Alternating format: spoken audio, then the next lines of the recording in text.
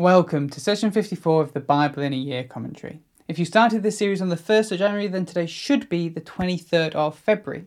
Today we'll be looking at Deuteronomy 4 to 6 and Psalm 54. But so far in Deuteronomy, we've read through the beginning of Moses' sermon to the new generation of Israelites. We noted how the perspective shifts, as now it seems like the narrator is looking back at this time in Israel's history from their future, from the other side of the river.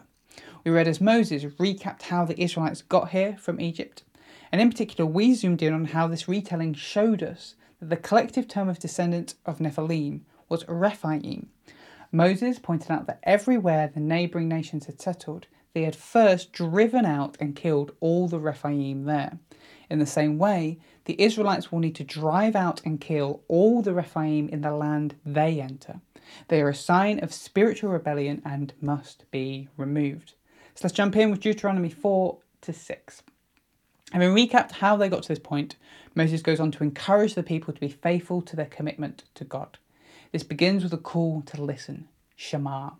This word and theme is going to come up again and again. It's more than just hearing. It's hearing and taking in. And so Moses encourages them to follow all the rules of God, not allowing themselves to be influenced by other religions to remove or add any.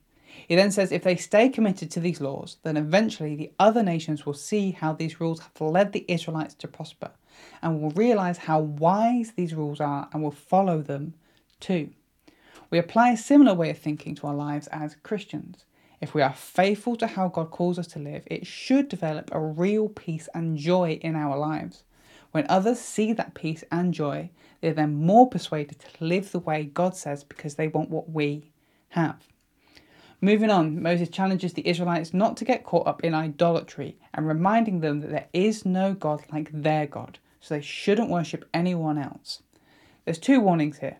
The first is not to worship images they make with their own hands, be it an image they try to make of God, an image they make of their ancestors, or an image they make of animals. These are all just some items made out of wood, metal, or clay. Why should they pay them any attention when they themselves are images of God and they have access to God himself? These idols cannot hear Shema, the people, like God does. The other warning is to not look at the sun or moon or stars and worship them, the hosts of heaven. These were seen as spiritual beings, and while real and powerful, unlike the images the humans made themselves, they are not to be worshipped. They too are just images of God and do not compare with him. It even says of these spiritual beings that the Lord your God has allotted to all the peoples under the whole heaven. That's Deuteronomy 4 verse 19.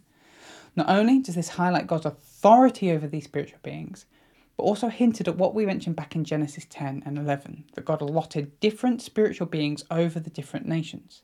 They are meant to be national spiritual guardians, not gods to be worshipped. Moses then reminds them of the 10 Commandments, the basis for all the other laws. Multiple times the Israelites are to hear Shema, the word of God, and even that God hears their word. Have a look at Deuteronomy 5 verse 28. He then summarises this into the most important law. Hear, O Israel, the Lord our God, the Lord is one. You shall love the Lord your God with all your heart and with all your soul and with all your might. That's Deuteronomy 6 verses 4 to 5. This is known as the Shema because of that strong call to hear. And to this day, Orthodox Jews will pray it daily. Not only are they to hear, but they're also to remember. They are to remember what God has done and remember his commandments.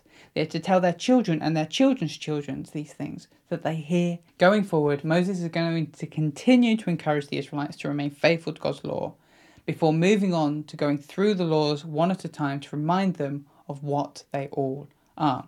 But that's Deuteronomy 4 to 6. Now let's look at Psalm 54. This psalm is associated with David, specifically referencing the Ziphites, who are a group from the tribe of Judah, the same tribe as David, who betrayed him twice. Have a look at 1 Samuel 23 verse 19 and then 26 verse 1.